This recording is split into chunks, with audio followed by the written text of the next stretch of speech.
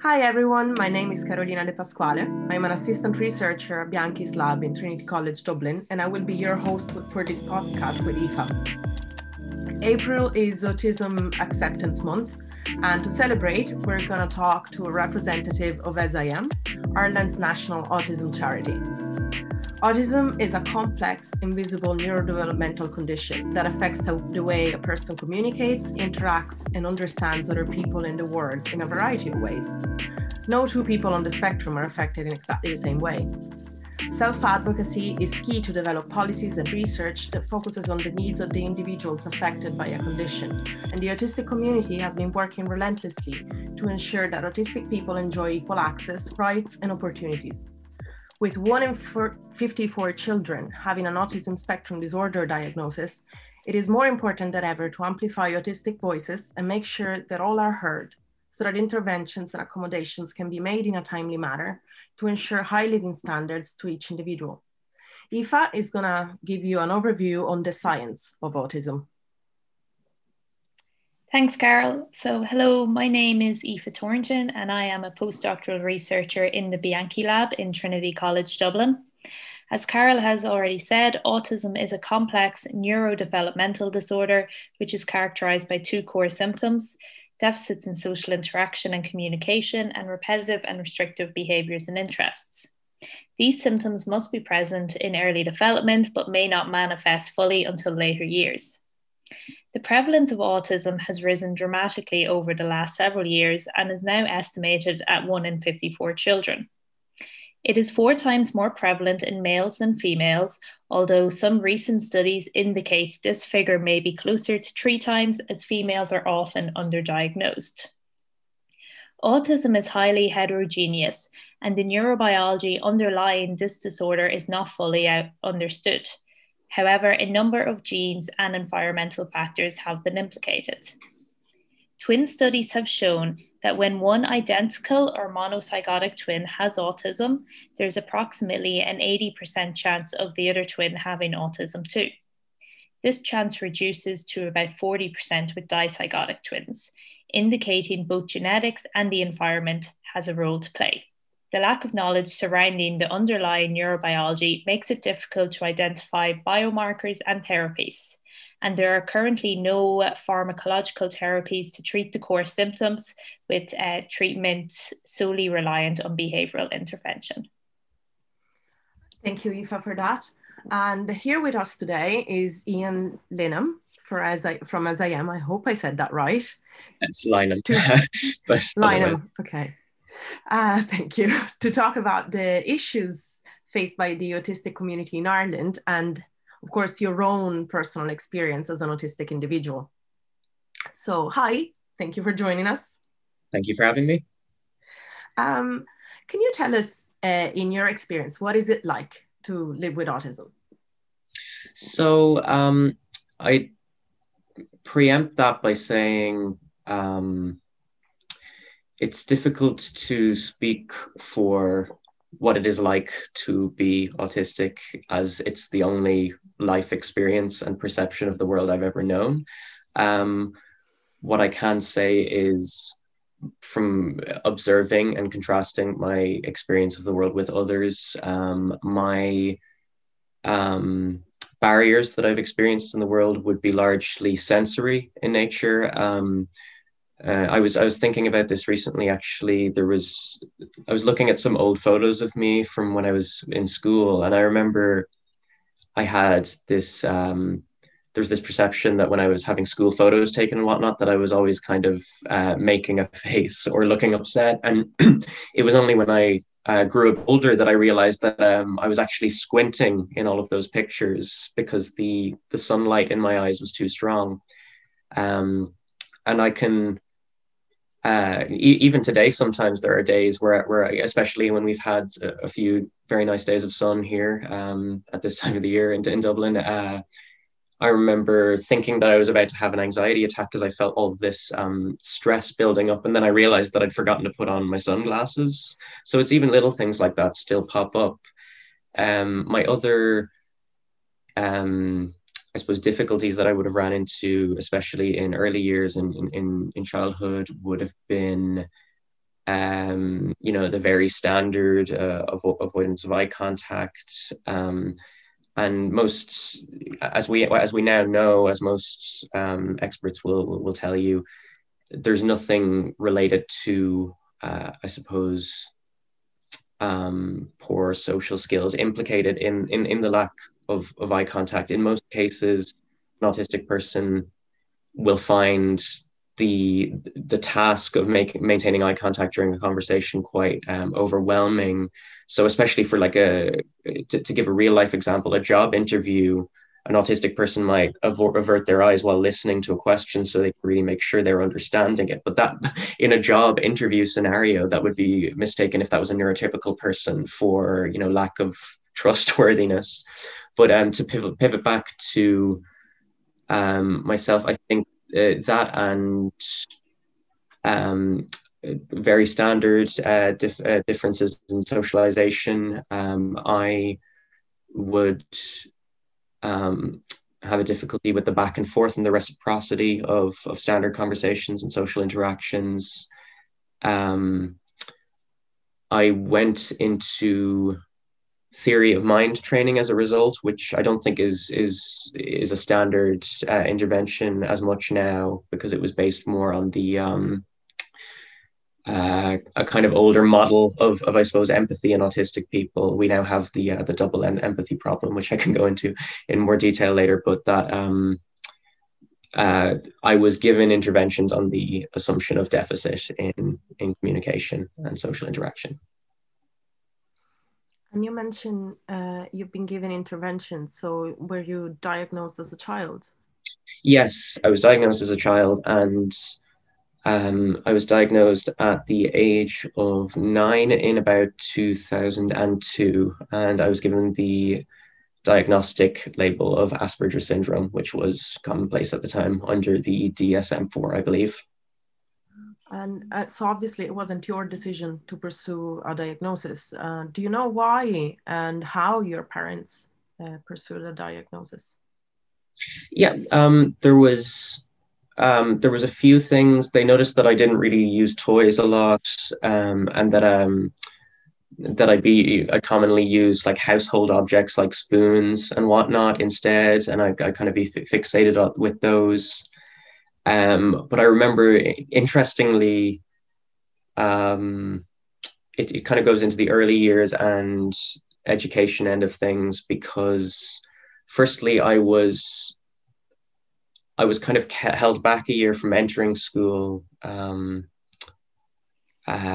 I think there was actually I was suspended from creche for a while when I was a toddler, because I think I bit a kid. I can't remember it, but I'm not to set up any stereotypes there about aggression, but I mentioned that because early years practitioners, people working in creches and early childcare, they are the most likely, other than parents, to spot the early signs and to notice something is up. In fact, they sometimes might be more likely than the parent to notice this, because obviously when you're a parent, there's a level of personal investment, and you might not notice certain things.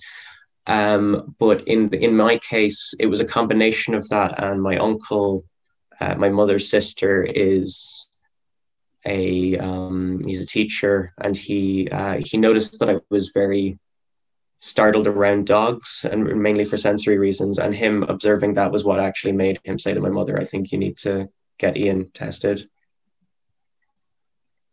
And Ian, what is the procedure like then to get a diagnosis? What did your mum, is it go visit your GP?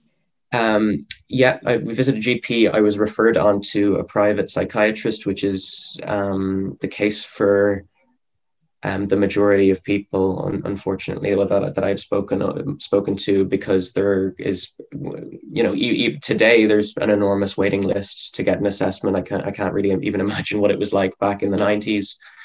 But as I remember, I was just brought into the psychiatrist's office, conversed with him for about 10 to 20 minutes, and then he made his referral based on that. He made his assessment based on that. I can't really speak for what the process was like because I was so young, but I will say on a tangentially related note, I recently got a diagnosis of ADHD, and that was pursued obviously as an adult and through private services. So I got a little bit more of a flavor for what that kind of thing is like. And while this isn't based on my experience with autism diagnoses, I will say it's especially common, and it kind of leads into what you were saying there, Aoife, about women, and this perception that it's more common in boys. There'd be 2 points to that.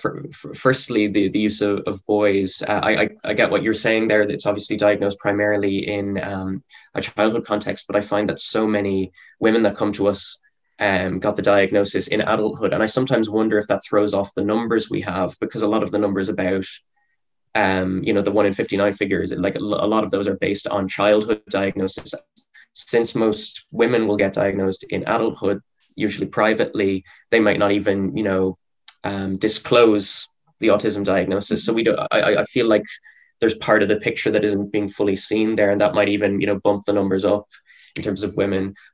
But I definitely agree with that. Because a lot, I know this Center for Disease Control in America, they base it off 8-year-olds, which is obviously children. So females tend to be later in life. Yeah, significantly. And one thing I have noticed, particularly with women, but I would say this applies to men as well, is most women who get an adult autism diagnosis, many of them will have had at least one visit to a psychiatric unit. Sometimes it's for eating disorders, sometimes it's for OCD. Many of them will have possibly been given a diagnosis of bipolar or borderline personality disorder. And it is very possible to have those things alongside autism.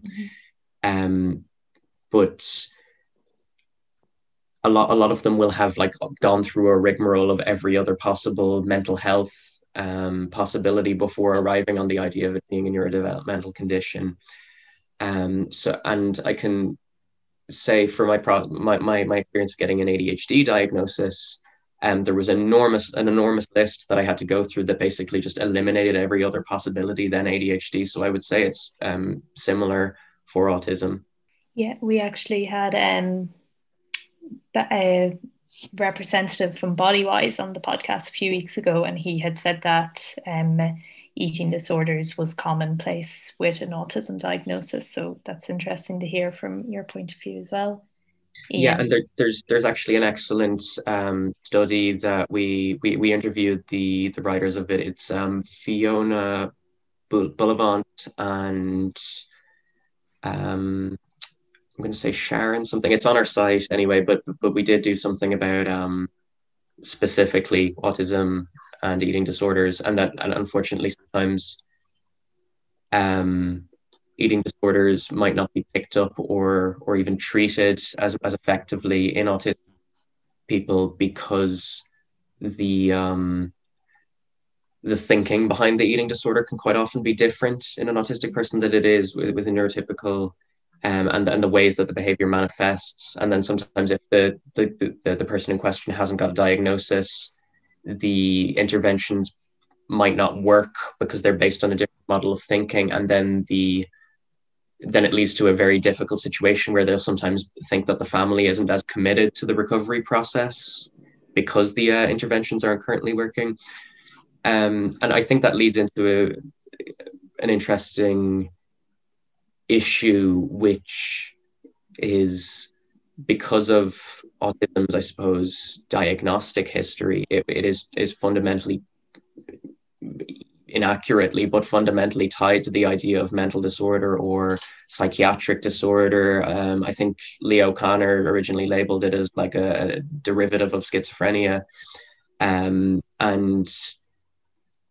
it was, I think, treated as this imbalance that could be balanced, which we now know isn't really the case. But I think there's a difficult situation now where we've almost overcorrected on that, where we don't want to associate it with mental disorders, and then sometimes co-occurring mental health conditions, anxiety, depression, which are incredibly common in the autistic community, might not get picked up as readily.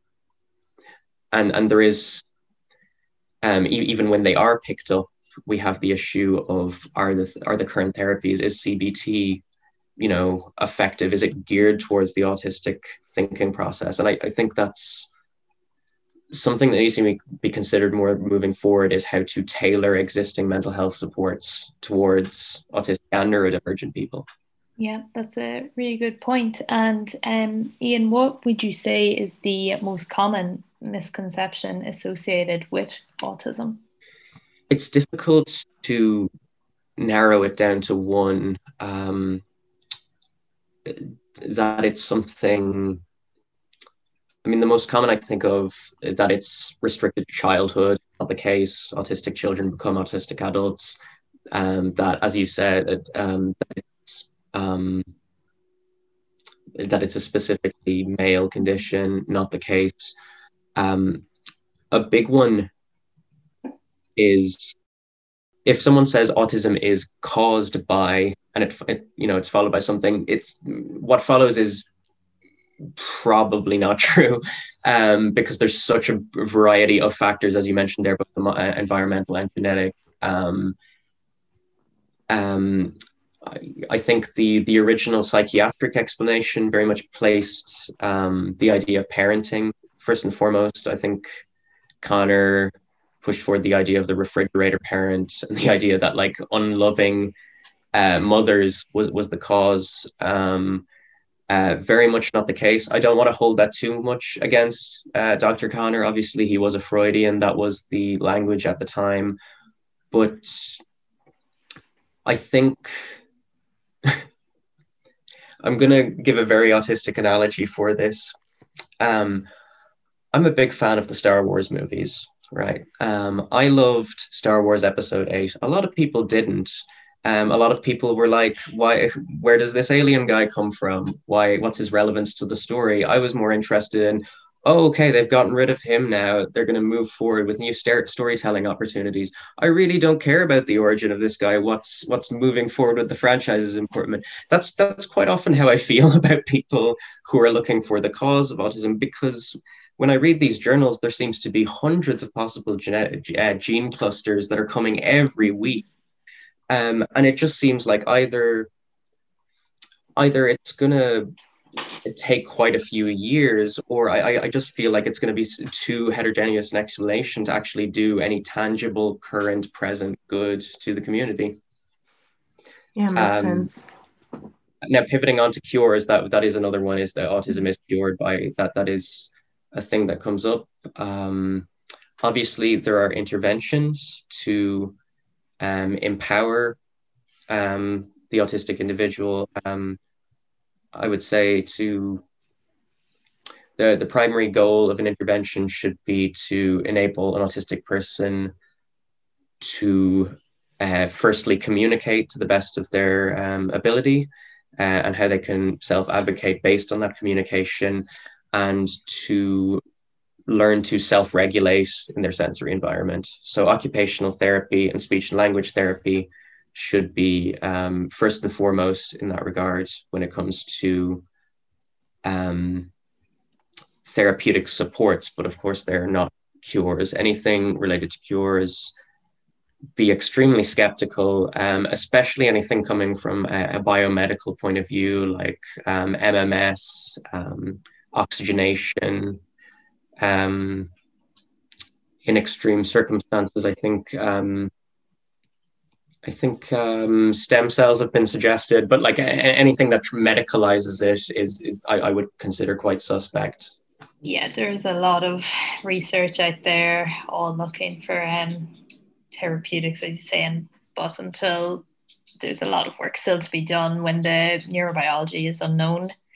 As you said, I think it's more important to learn how to advocate and communicate. And just for people that might not know what it is, can you just give a very, very short explanation of what MMS and oxygenations are? Because I've heard about it, it's horrific, but not everybody knows. Okay, so firstly, there's MMS, which is miraculous mineral solution, I think was the term.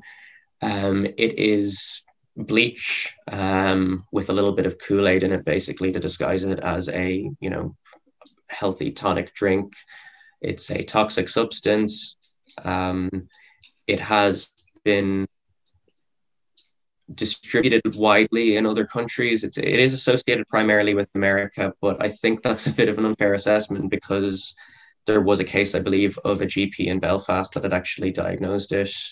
There are cases, one or two, I think one in Cork, where someone had been medicating their child with MMS. They'd found it on Facebook, actually, through a private Facebook group, and that's the online space has, opened up information resources to a huge degree in a good way. There's a lot of online information resources that are accurate and up to date for autism, but there are also, I suppose the dark web, you'd call it, that provide not particularly helpful approaches. As well as MMS, we have chelation, which is a treatment for heavy metal poisoning. I think it was developed just after the First World War. Anyway, it's based on the idea. I think a chemist would explain this better, but the idea is that when the body is oversaturated with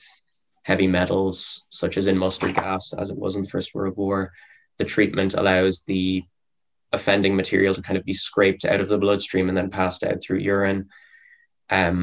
Chelation is prescribed more in the States. Luckily, it doesn't seem to have happened too much in Ireland, but it's basically linked to anti-vaxxer sentiment. The idea is that the child has heavy metal poisoning from mercury from the vaccine, and that chelation can dispel the offending material, which is highly dubious, to say the least. And also, that should be mentioned, those treatments are actually highly dangerous and painful for the children most of the time. That should be avoided at all costs.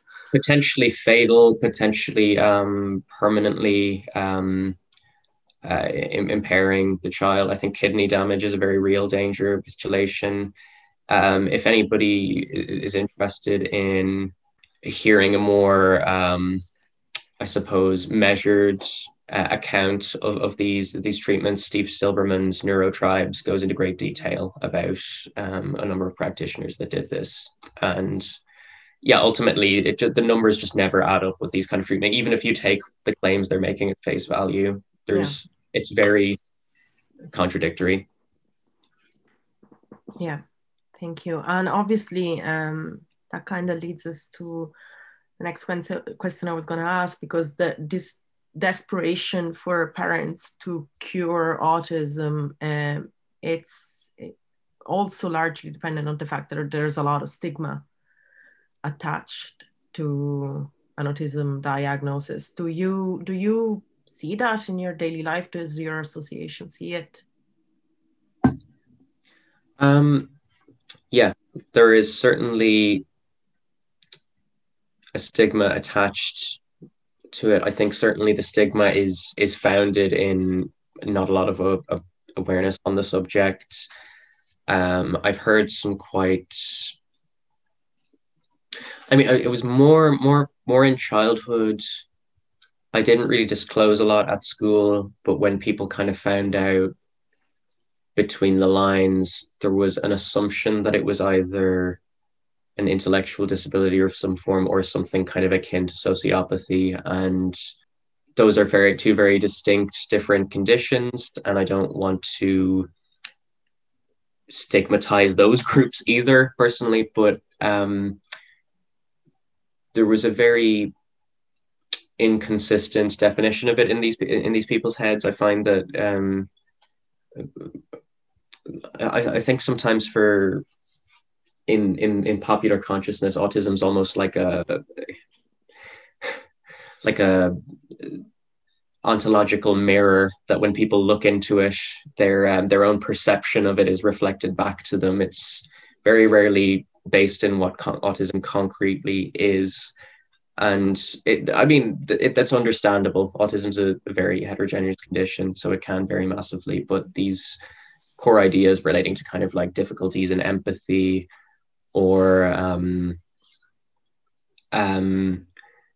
status as an intellectual disability. Of course, autism isn't an intellectual disability, but it can be co-occurring with an intellectual disability. The interesting thing actually is the most impactful statements that I remember in childhood from both classmates and from teachers were like, if they were delivered in a different context, would actually be quite inoffensive. A teacher told my mother when I was in 4th class in a parent-teacher meeting that your son would be lucky to be stacking shelves in Tesco. Now, interestingly, not entirely incorrect, because autism, huge unemployment rates in our community. 80% of us are either unemployed or underemployed. For a lot of people, actually, a job at Tesco, that provides a lot of routine, a lot of consistency, and actually could be the end goal. But the context in which he was delivering that statement, I really think he meant it in a disparaging way, even though it shouldn't be. And similarly, when I left my primary school, I went to a Christian Brothers school. I ended up going to John Scottis in Donnybrook because it had quite good resource teachers.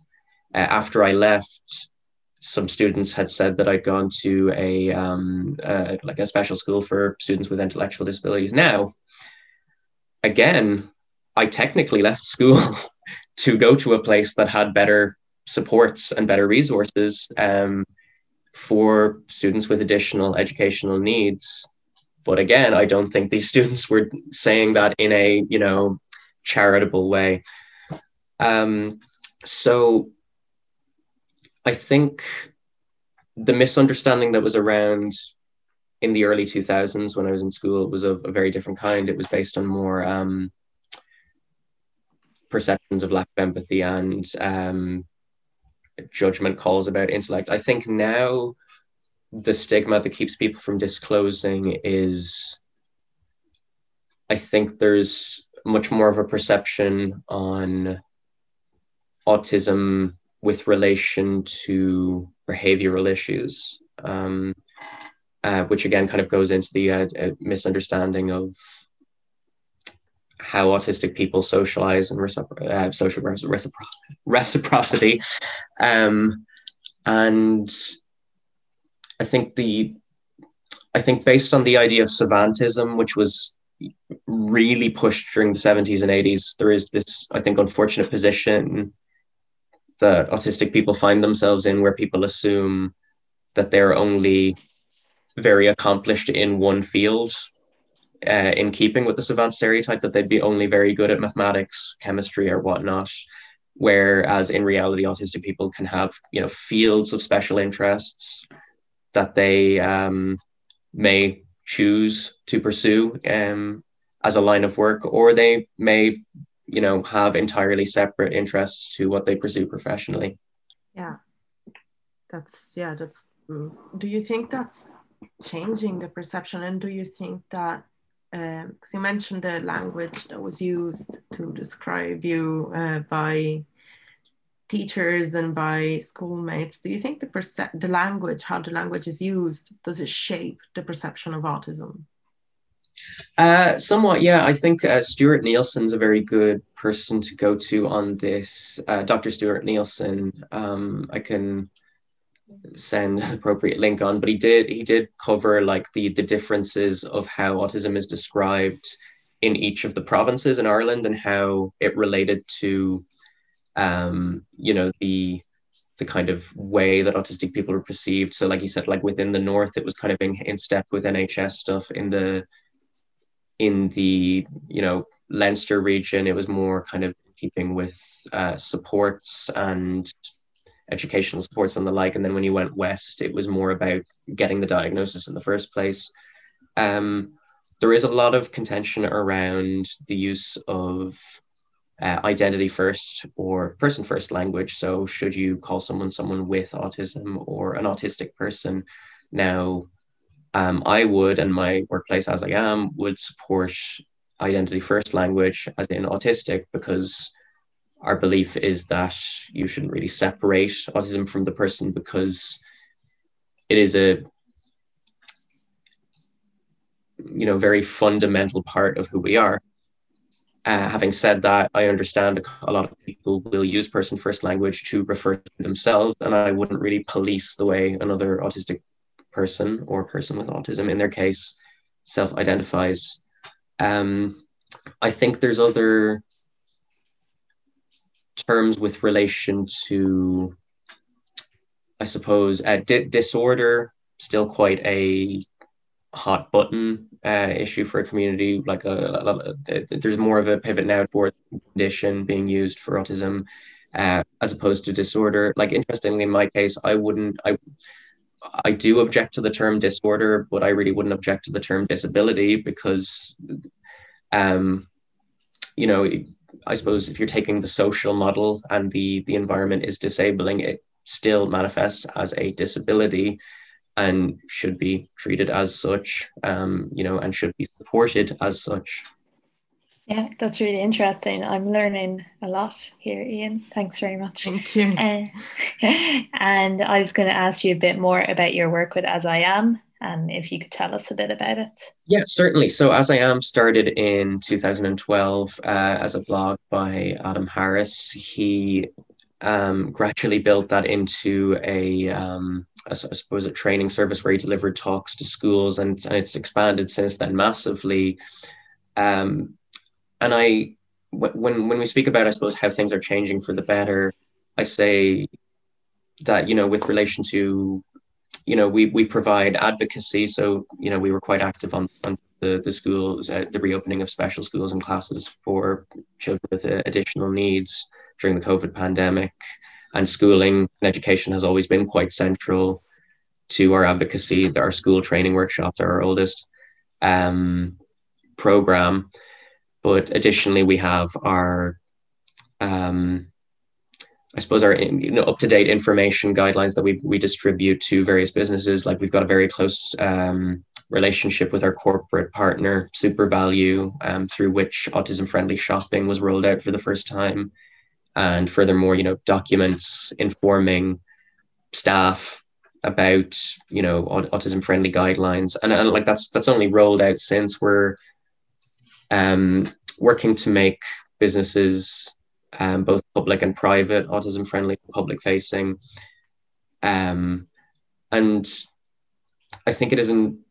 I suppose sometimes it isn't brought up as much, that when we are making businesses autism-friendly, it's to make it friendly for the, if it's public facing, for the visitors or the clients that are coming in, such as our autism friendly Intrio centers. But we're also aiming to make it autism friendly for employees, because, as I said, 80% under unemployed. That's a figure we're working on. We're working on that with our autism friendly kind of training for businesses, but also through our partnership with Specialisterne, which is, an international company, has a branch in Ireland, but the goal of the founder was to create 1 million jobs for autistic people. But having said all of that, with our training programs, with our advocacy programs, I don't want to solely say things have got better because of As I Am's work. I think it's gotten better because there's just this demand in the population, an appetite for autism-friendly services that wasn't before. I mean, it's not just us providing it; it's the people demanding it. More and more people seem to be becoming cognizant of just how prevalent autism is, and how the best way forward is to create an autism-friendly, society, and to, not to put too fine a point on it, but when we were discussing our autism-friendly measures for a certain, I can't even remember what place it was, but we were talking about the sensory guidelines and how you could adjust them to make it more accessible for an autistic person. The business in question actually said that these were the same demands and the same accommodations that Alzheimer's Ireland had demanded. So, you know, in many cases, making something autism friendly can actually widen it out for many other groups of people. And, you know, I think there's even cases where autism friendly practice kind of, it improves it for everyone. You know, even if we take ability, you know, neurodiversity out of the equation and just, you know, the human race. I was reading a really interesting op-ed about Dr. Magda Mustafa, who's worked with As I Am before. She invented the practice of autism-friendly architecture, or I said developed it, but it really didn't exist as a methodology before her. And it's a really incredible concept of kind of building the sensory-friendly environment from the ground up in terms of acoustics and in terms of lighting. But she is currently working on a focus group in New York with relation to developing architecture in line with future pandemics and COVID-19. And there was this realization during the talks that apparently autism-friendly architecture that stresses kind of open spaces and ventilation is actually COVID-friendly as well. So I think there's some really positive developments in terms of people who have a personal investment in the world of autism. So autistic people, parents of autistic children, or autistic parents of autistic children feel the benefit of autism-friendly practice. But, you know, the businesses who hire, the doctors who treat, the teachers who teach, all of them are coming to realize the benefits of autism-friendly practice. And that's without even getting into our autism friendly university program, which is being rolled out on a much more wide-ranging basis, starting with DCU as, I believe, the world's first autism-friendly university in 2018. And that all sounds amazing. Like, you are doing really great work. And April is Autism Acceptance Month. I know obviously with COVID can't organise events in person, but is there any you'd like to kind of highlight here? Or? Yeah, so our big drive for April is Say Yes to Autism Acceptance. We had, I think, 280% increase in queries to our services in March of last year as a result of COVID-19. And we're kind of emphasizing the barriers that presented themselves during COVID and the realization of just how much support our community needed. But we're also now looking into the potential of online learning to, you know, further assist the autistic community in empowering themselves. So saying yes to autism acceptance entails, we have 10 simple rules that can be found on our website, or 10 autism-friendly guidelines of how to become autism-friendly. And the idea is say yes, no matter what position you're in. As I was saying there, teachers who teach, doctors who treat, you know, say yes where you can. You can say yes to your family. You can say yes to your students. You can say yes to your, you know, co-workers. And my favorite actually example of autism-friendly practice and how small changes can grow into huge changes is our work with SuperValu. We initially started with autism-friendly shopping hours, which was so simple to do. It's 1 hour out of the week initially, and then I think it was rolled out daily. Dim the lights, switch off the music. Suddenly, shopping becomes a much more manageable experience for autistic people and their families. And then that gradually became the autism-friendly town program. So we had Clonakilty, where Clonakilty was the first autism-friendly SuperValu. Clonakilty, the kind of community became involved, where various shops took up the idea of sensory-friendly shopping, a more tolerant attitude towards service dogs, in line with the needs of an autism assistance dog. And that grew into, Ireland's first autism-friendly town, and now that's being rolled out on a nationwide scale. I believe we have 11 planned towns to participate in that. So that's entire communities now that are becoming more inclusive, and that all started just because of an hour of switching the light down and turning the music off. So I think it very much obviously depends on the level of funding you might have, on the level of resources you might have, but it's just important to think that there are really small ways that you can make things like so much easier for the autistic community. What do you know about ongoing research in the field? Is there anything that is particularly exciting, do you think, for the community? I've got yeah, thank you for asking. I've got I was checking this up this morning because I'd forgotten. There are a few points that firstly, I would give a shout out to Damien Milton. He was the one who coined the kind of double empathy problem. He's been around for a while, but Milton put it, I think, better than any autistic person had put it before. In research terms, he basically posited the concept that people are more likely to empathize with people that have similar experiences to them. So a neurotypical person is more likely to empathize with a neurotypical person because they understand their experience, and likewise with an autistic person.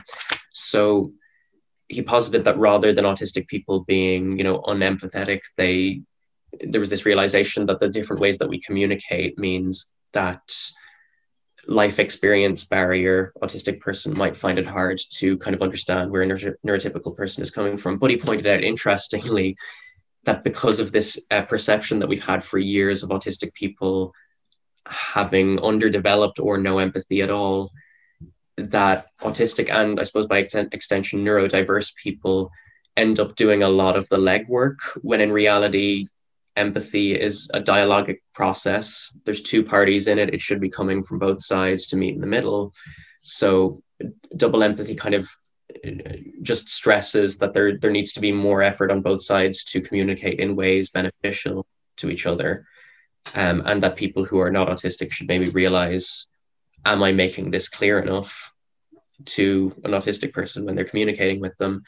But into, approaches moving forward, Mei-Cheng Lai is doing a lot on gender diversity and how it kind of manifests in, I suppose, demographics that we wouldn't consider as the stereotype for autism. So I think she's going into not just women getting diagnosed, but transgender and gender non-conforming people.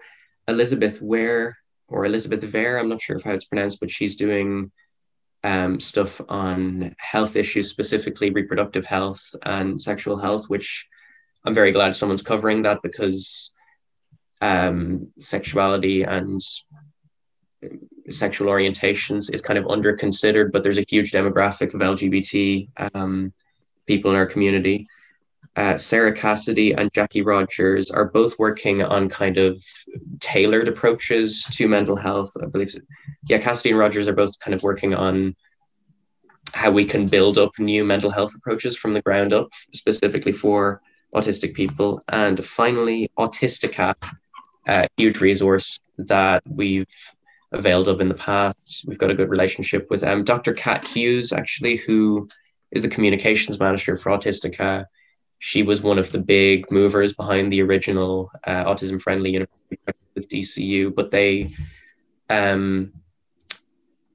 very autistic-led research, a lot of autistic researchers involved in finding very kind of answers to what I suppose most of us would call niche problems, but what are, make a world of difference in the autistic community, such as, like, I think mental health difficulties in non-speaking autistic people was one of them. Mental health approaches in autistic people with intellectual disabilities. So really just getting into the nitty-gritty of our community. Thank you. And we will share the links maybe in the bio of this podcast for all the important things that you mentioned. And on that note, what do you think is the most important thing to the community in terms of policy? Because we mentioned diagnostics, we mentioned changing perceptions, occupation, mental health. So there's quite a lot of things that are important. What do you think? And you've really hit on something there. It is really a holistic approach is needed, and that's why, like, As I Am has been very strong on the concept of a national autism strategy, as we've seen being rolled out in some of the Nordic countries, I believe. But national autism strategy entails kind of like I suppose what you'd call pain points. So the diagnosis, school place, school supports, graduation, leaving school, further training, whatever that may whatever form that may take, university or PLC, employment, healthcare. There's so many kind of points that need to be considered in the autistic life cycle that might not seem as obvious, but on a very basic level, if we can't get a national strategy anytime soon, there's, I think, on average 3 years waiting list for a public autism diagnosis, 5 years waiting list in some cases for school places. I think there needs to be, consider widening in the places of diagnosis and school places before we even consider the larger issues that may come in the future. Yeah, and are there any supports you receive from the government in terms of those issues, education or health? Yeah, so I, certainly when I was a child, availed of domiciliary care allowance from my mother's point of view. I availed of July provision, especially actually during the junior cert leaving cert, because I needed quite a lot of tutelage to get through those milestones exam-wise. I availed of disability allowance from when I was 16 until just after college, I believe, actually, just when I started working as a TEFL teacher. So I'm not currently availing of any supports, but the difficulty actually is that an autism diagnosis by itself actually doesn't guarantee you to any form of financial supports or disability supports. As anyone in assessment of need knows, it's based on like the category of need that is determined in the child or in the adult. But I can certainly say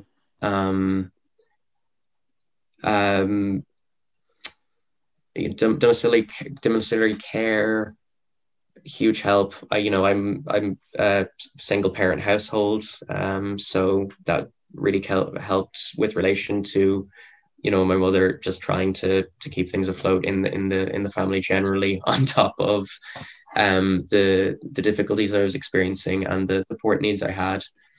I will say education support can't be underrated, but with regards to government support, I think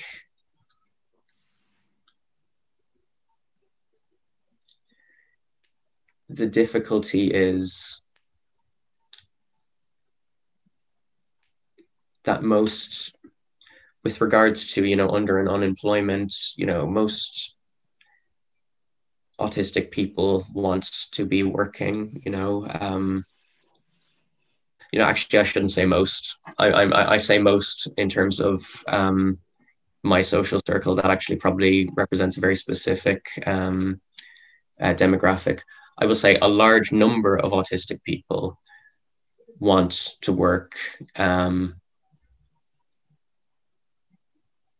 and additionally to, I don't want to say instead of, additionally to government supports in the term of financial supports, there should be more in terms of autism specific hiring practices in keeping with what Specialist Earn is encouraging, in keeping with what I As I Am is encouraging. But the nonprofits shouldn't be taking the fundamental bulk of this task. It does need to be a policy issue in that sense.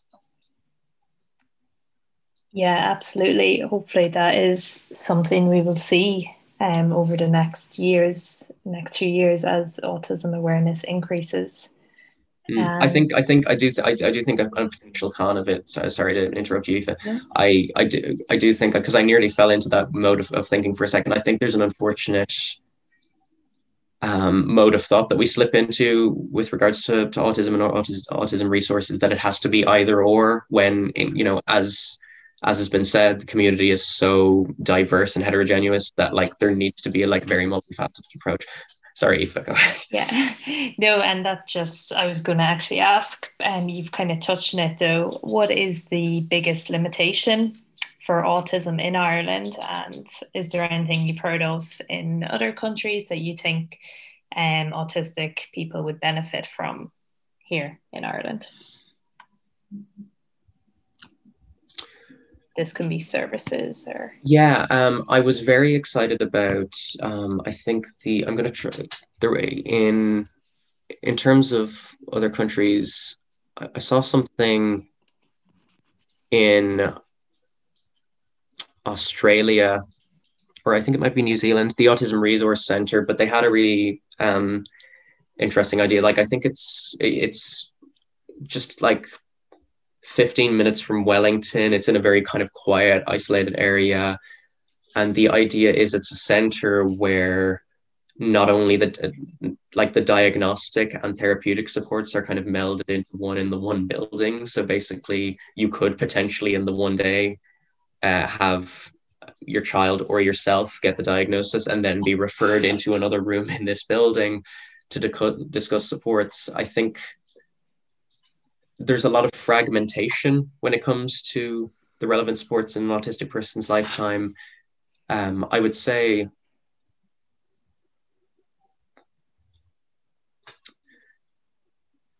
I would take a quite social model view of biggest barriers to autistic people. I would say in terms of transitions to different life cycles, that is where things get quite difficult, just because we benefit from, like many people, routine and consistency.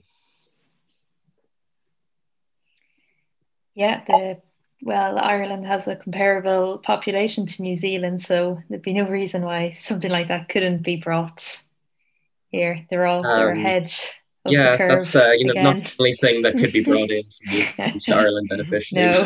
Unfortunately, yeah. We could learn a lot from them. And you mentioned that you benefit from routine and having the same type of social support. And I was just wondering, just to close up, how has COVID impacted both your normal routinary care and treatment, even if you receive any from the government? Yeah, COVID has been, I think, a mixed experience for me, in the sense that it was very hard in the first few months. Beyond talk therapy, I wasn't really availing of any supports, but in terms of the sudden grinding halt to it, I was actually the really heartbreaking thing is I had the ticket. I was meant to be in New York on the 16th of March this time last year. So it was just, I think 3 days before this holiday that I've been, planning for months. I've never been to America, so it was a big deal. I had tickets to Broadway and everything. But on top of that, everything that I would have pursued outside of work in terms of hobbies and in terms of other professional kind of development things I was doing, that all kind of was blown away. But it also pushed me for the first time into a position where I was forced to seek an ADHD diagnosis, because things were getting so difficult in terms of executive dysfunction. So, I suppose that is, in a weird way, a positive. I was made to evaluate. And I think that actually is true of a lot of undiagnosed, autistic adults. I think a lot of people are now seeking out clarity on issues like that in lockdown. Thank you. At least maybe some positive is going to come out of this awful year. Here's hoping, yeah. I think this is all from us. So thank you again, Ian, for talking to us about your experience and being so articulate about everything that SIM is doing and that you experienced and know about the autistic community. You actually know so much. So that was hugely helpful for us. Just a reminder to everyone, April is the International Month for Autism Acceptance. And as we mentioned, it is important to advocate for autistic voices to be heard within the health system and in wider society. So if you have autistic friends or follow autistic self-advocacy pages, share that, amplify their voices, and listen to what they're saying. A greater understanding means that it will be easier to push for the services that are needed to support individuals and their family rather than what people might think that the autistic person needs without asking them. In Ireland, SIM, the Irish Society for Autism and Aspire Ireland are the leading organisations that offer a number of services for those on the spectrum, and obviously the HSE. That's it. Thank you for listening. Thank you so much, Ian. Thank you, Aoife.